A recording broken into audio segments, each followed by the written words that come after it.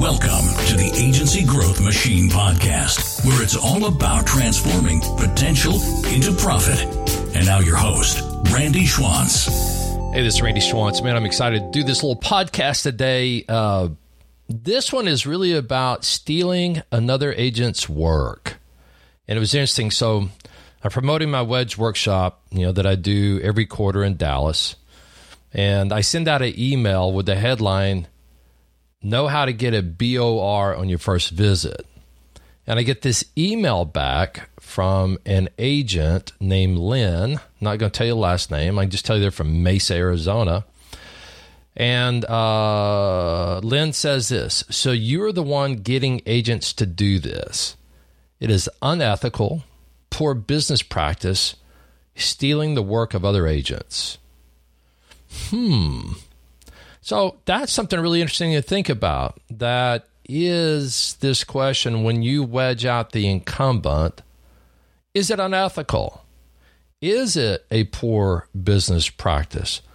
Are you really stealing the work of other agents? Well, that's something to be considered. If you look at the headline of what I put out there, I'll teach you how to wedge out the incumbent and get a BOR letter up front. And then my email goes on to say, you're a producer and you want to make more money. So I assume if you're even listening to this podcast, you're a producer and you want to make more money.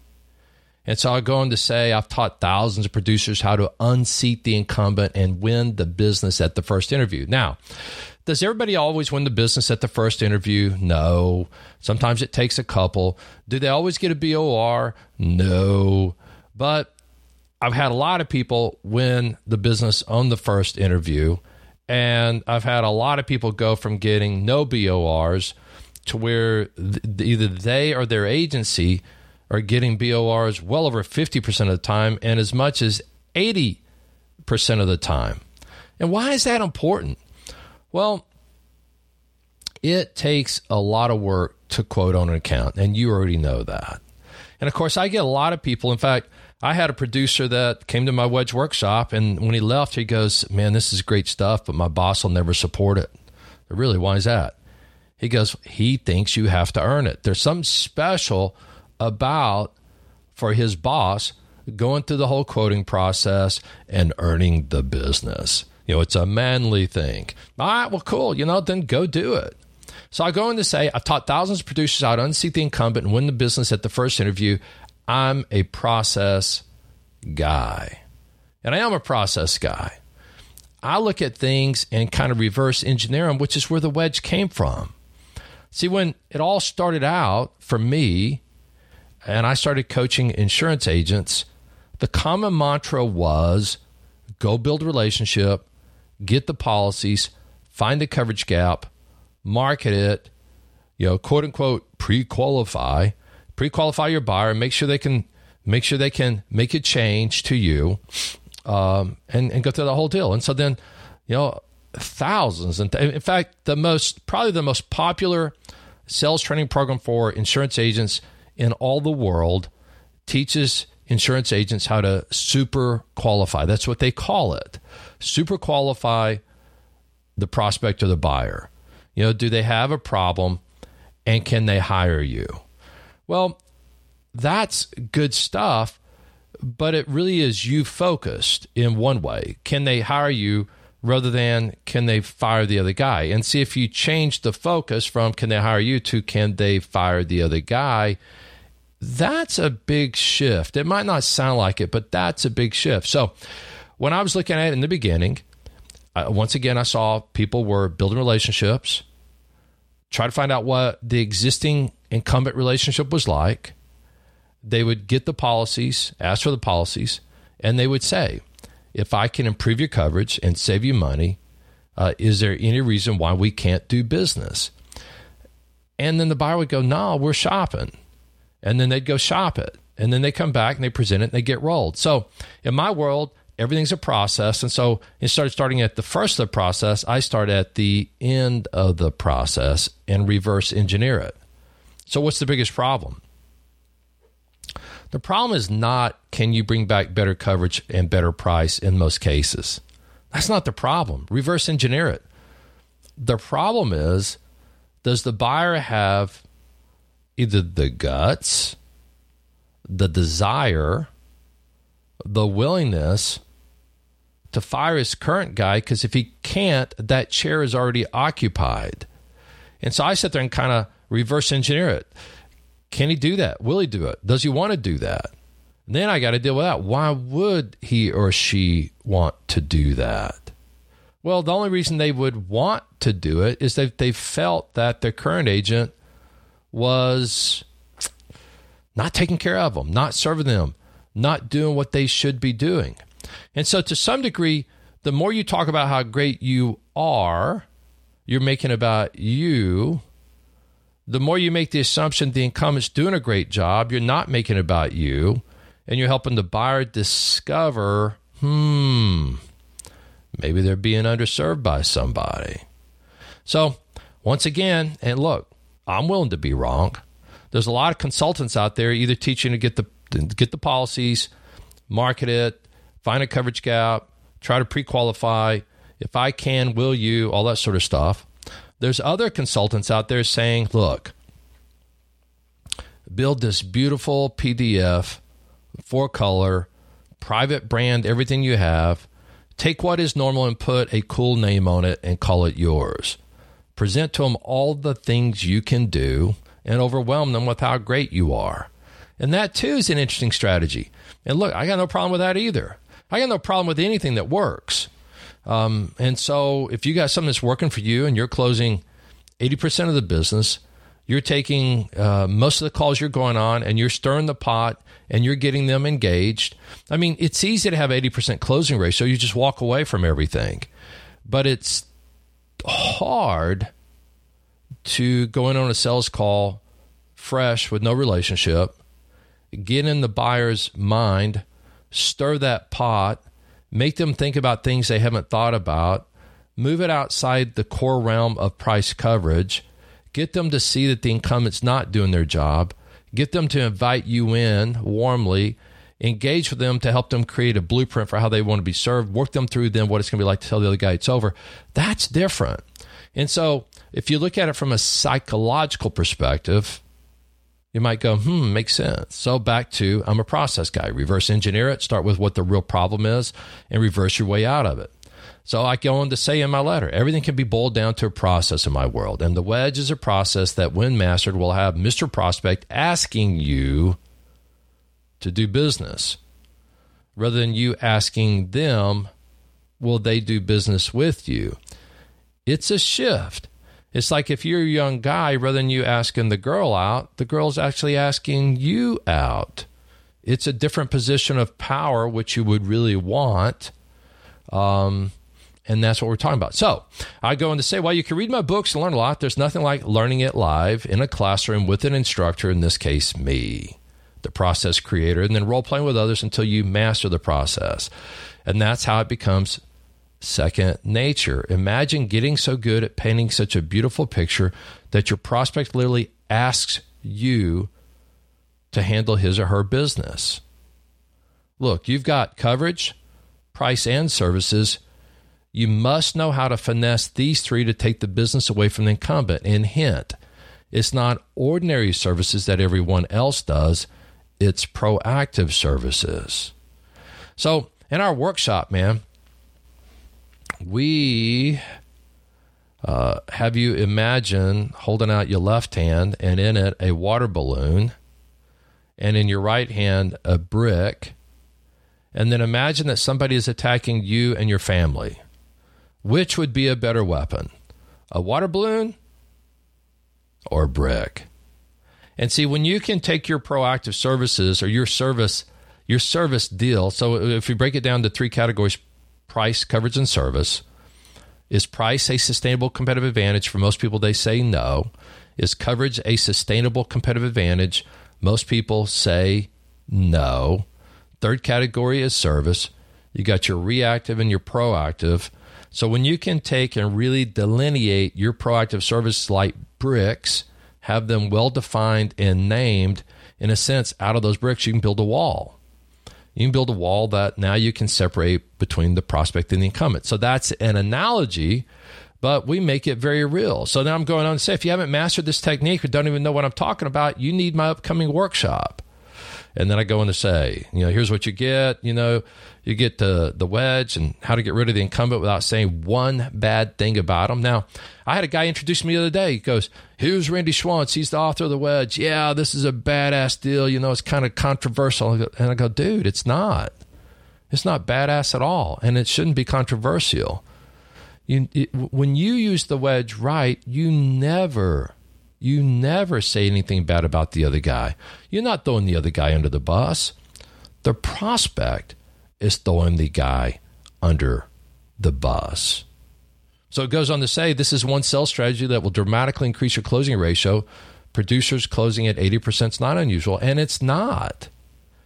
And here's the other thing we focus on a lot: how to double your income in 3 to 4 years. Now think about the implications of that. And we've got hundreds of people that come into the workshop. They're making $120,000 a year. It's a good gig for them. Their spouse is making, say, $60,000 a year. So you add it all up, they're pushing close to $200,000 income for the family. But they've got 3 children. And so when you take $200,000 and you take about 40% right off the top and give it to Uncle Sam, you're living on $120,000 or $10,000 a month.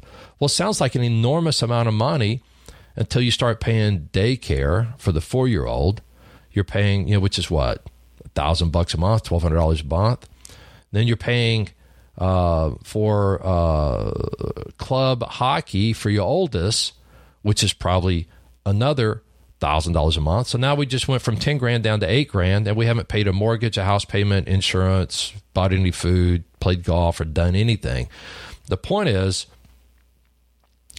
$200,000 is not a lot of income anymore for a family to raise 2 or 3 kids. When it's all said and done, most families like that are spending almost everything they have, and they've got this little tiny bit left over that they're co-investing in the 401k that their employer or agency provides, and they're saving, in many cases, maybe $6,500 a year.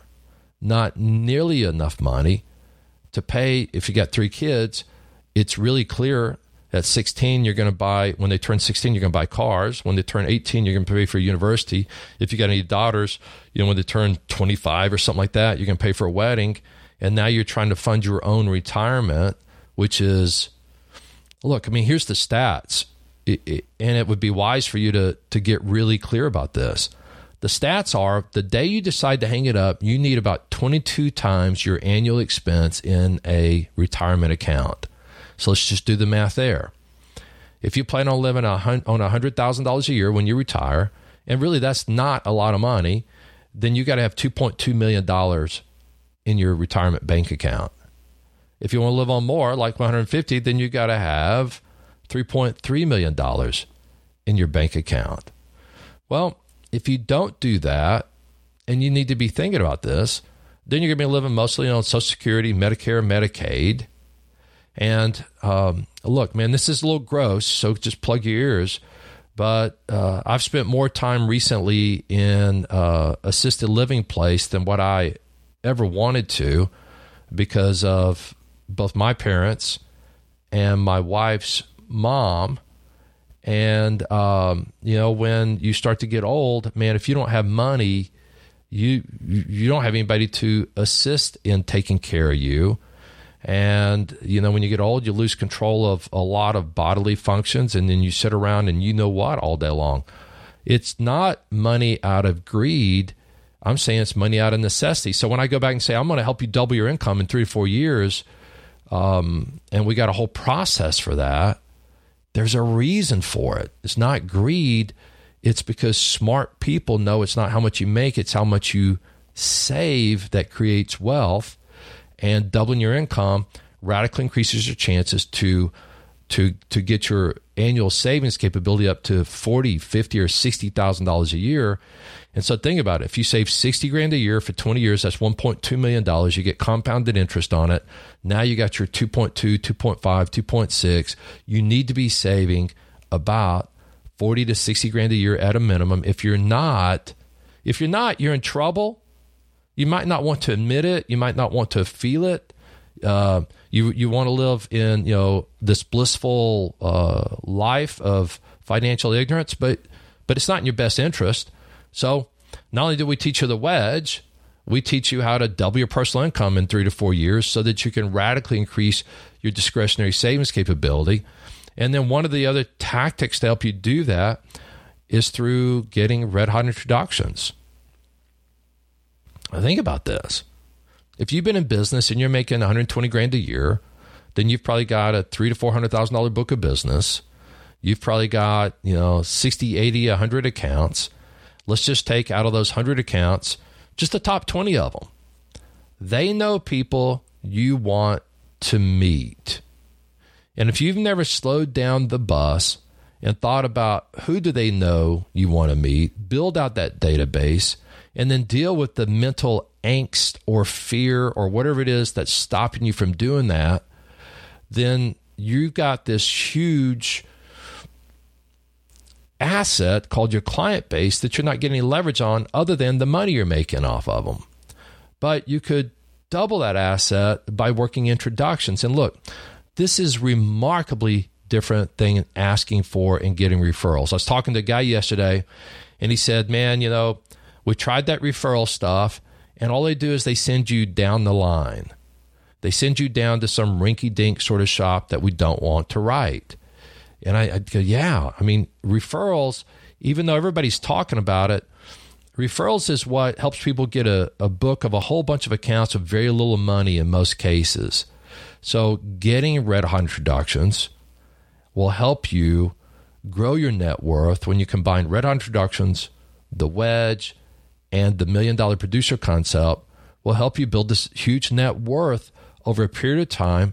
And the question is, are you worth it? So I go on to say, so Lynn, you need to go here and get registered and start winning more business and watch your personal income soar. And then I go on to say, hey, Lynn, we have a 100% guarantee. If you don't get what you came for, we'll refund your money. There's no risk. And then I just put in my mission statement. I'm on a mission to help 500,000 producers 10x their savings capability. And I won't rest until I'm done. And that's what I want to do. I want to help 500,000 producers 10x their savings capability. I want to help them go from saving $6,500 a year to saving $65,000 a year to position themselves in a way to be able to go create wealth. So now back to the top of this email. Rather than Dear Randy, it's just, so you're the one getting agents to do this. It's unethical. It's poor business practice. Stealing the work of other agents. Now, Lynn, it's interesting that you condemn me so fast, but you didn't do your research. Lynn, if you were following these practices, you would be putting proactive services in on your best clients. Lynn, instead of just being a price coverage geek, you would actually be a great insurance agent if you started following these practices. Instead of being afraid of somebody stealing your work, what you would be is proud that you're an incredible agent protecting the homes, families, and businesses of the people that you serve. So that's kind of what I want you to think about. Are you really stealing the work of other agents, or are you raising the expectations of your buyers?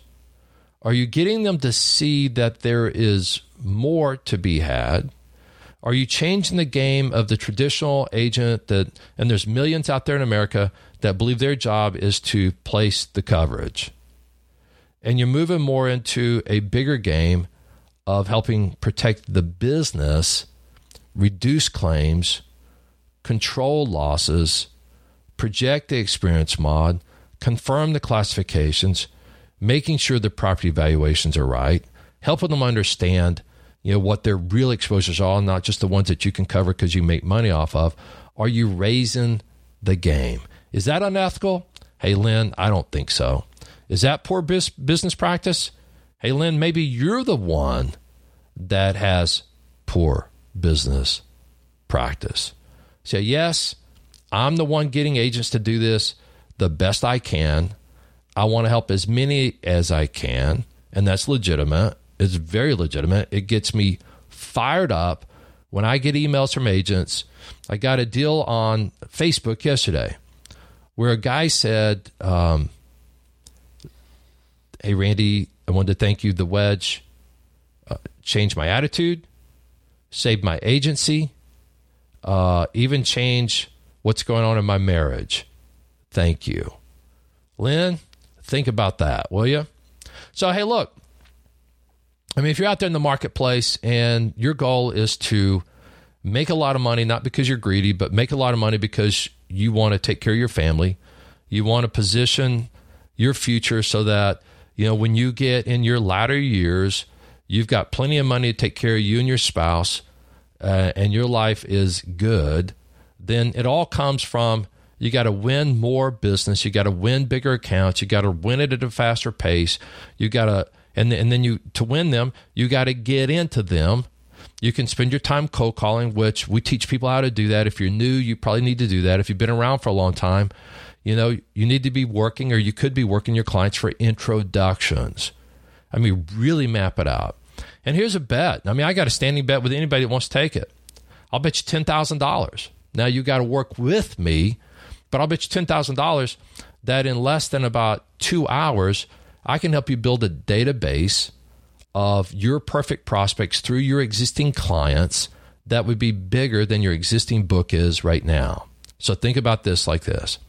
If you got a $500,000 book of business, in about 2 hours, a little bit of help, we could build a database of prospects. We're talking about business names, persons' names, that would be equivalent to that $500,000 book you have through your existing clients and getting introductions. Now, if you had that mapped out and you change your dialogue from using that referral stuff to something different, and you coach those buyers through how you want to be introduced, what would that do to change the trajectory of your future? That'd be huge. It could be really big. And that's why I'm always grateful when I get letters from people. To add a story to the Wedge Archives. Patrick and I are working on a company that has 180 full-time employees. Our team has been working on the commercial and personal sides of the account, which we already wedged out the incumbent. With that said, we decided to focus our attention on employee benefits. It was under the control of a different buyer within the organization. He goes on to say they went through the wedge process, uncovered several pain points, and their current deal was with a PEO arrangement with Paychex. They waved the white flag, began hard part of the conversation. How are you going to tell the other guy it's over? After rehearsing the client through the process, they committed that they could do it. And then he goes, I received a call late Friday afternoon that went like this. Keith, you were not kidding. That was very hard. I couldn't believe how hard they fought. They offered the same service at the same price, and they asked for another year to make everything right, but I stood tall and told them that we were moving on. The last thing they said to me was, please do not break up with me. Please don't break up with me. It was brutal, but I cannot thank you enough for mentally preparing me for that conversation. I was prepared, and we're moving forward with your firm. So the incumbent fights to keep their business, and you got to prepare the buyer for how they're going to deal with that. Here's another really cool one. I mean, this guy had been a high school basketball coach, got his license about June of that year, and then September the 2nd, so he got his license about June. September the 2nd, he wrote this account by BOR. I'm talking about a brand new guy out of the chute, total revenue $24,000, transportation, school transportation account. And what made it interesting is that this guy became a real student. And what's cool is as a coach, as a basketball coach, he's got no dilemma about the fact that there's only one way you get good at something, that's work hard. And you got to hardwire. Just like if you're basketball, you got to work on your juke. You got to work on your your jab step. You got to work on your finger roll. You got to work on your free throws. You got to work on it. It's not just, hey, let's go to a summer basketball camp and you become a rock star. And so he came to the wedge, went back, and he worked on it. He wrote it out. He would have wedge writing sessions. He'd role play in front of his peer group. He would do it. And so then he was prepared when he got the opportunity. So look at this. A little more than 90 days into a brand new, fresh career, he gets a BOR on a $24,000 commission account. It's just a cool story, but we got lots of them. Let me keep going here. I mean, this is a lot of cool stories. This guy says, I had 300 accounts worth about 300 in revenue. I followed your advice, gave up over 250 accounts. How brave is that? And then focus on growth. 4 years later, I have a 1.3 million with only 30 accounts. His name's Austin. This guy, hey, Randy, when I started with you 2 years ago, my book was 600K. Today, my book is approximately 1.125, and my pipeline's never been bigger. I've greatly increased the size of the accounts I'm working on, and even though my book is almost 100% bigger, I find I have more time than before to work on growing even more. His name's Danny. This guy, 3 years ago on May 5th, I attended your Dallas program with a $320,000 book of business. I just closed an account yesterday, pushing my book to over 650K. I've only reduced my customer count by 25%, but I'm constantly pushing small accounts down to new producers and focus on bigger opportunities. His name's Matt. Here's another guy named Matt. The wedge process really works. I was cleaning out my iWin notebook and found my book of business report for 2012 when I first took the training. My book in 2012 was 206K with exactly 100 accounts. Today it's 358 with 62 accounts, and that's accounting his split on his two largest accounts. He'll hit 400K by the end of the first quarter. So it just, hey, Lynn, is it unethical? No. Is it better for clients? Yes. Is it better for you if you got in on the game? Yes. And so all of you out there, again, my whole goal is to help you radically increase your income so you can fund the cars, universities, weddings, and your retirement. I personally know that it takes a lot of money, having raised 4 daughters. I'm here to help. If you want more information on how to get in on this game, just go to my website, www.thewedge.net, and let's go have some fun. Driving wedges, getting red hot reductions, doubling our personal income, build up the savings account, get your spouse on the same team, and make life a lot better. All right, man, here's to you. Is stealing the work of other agents, is it good or bad? We'll let you be the judge. Adios.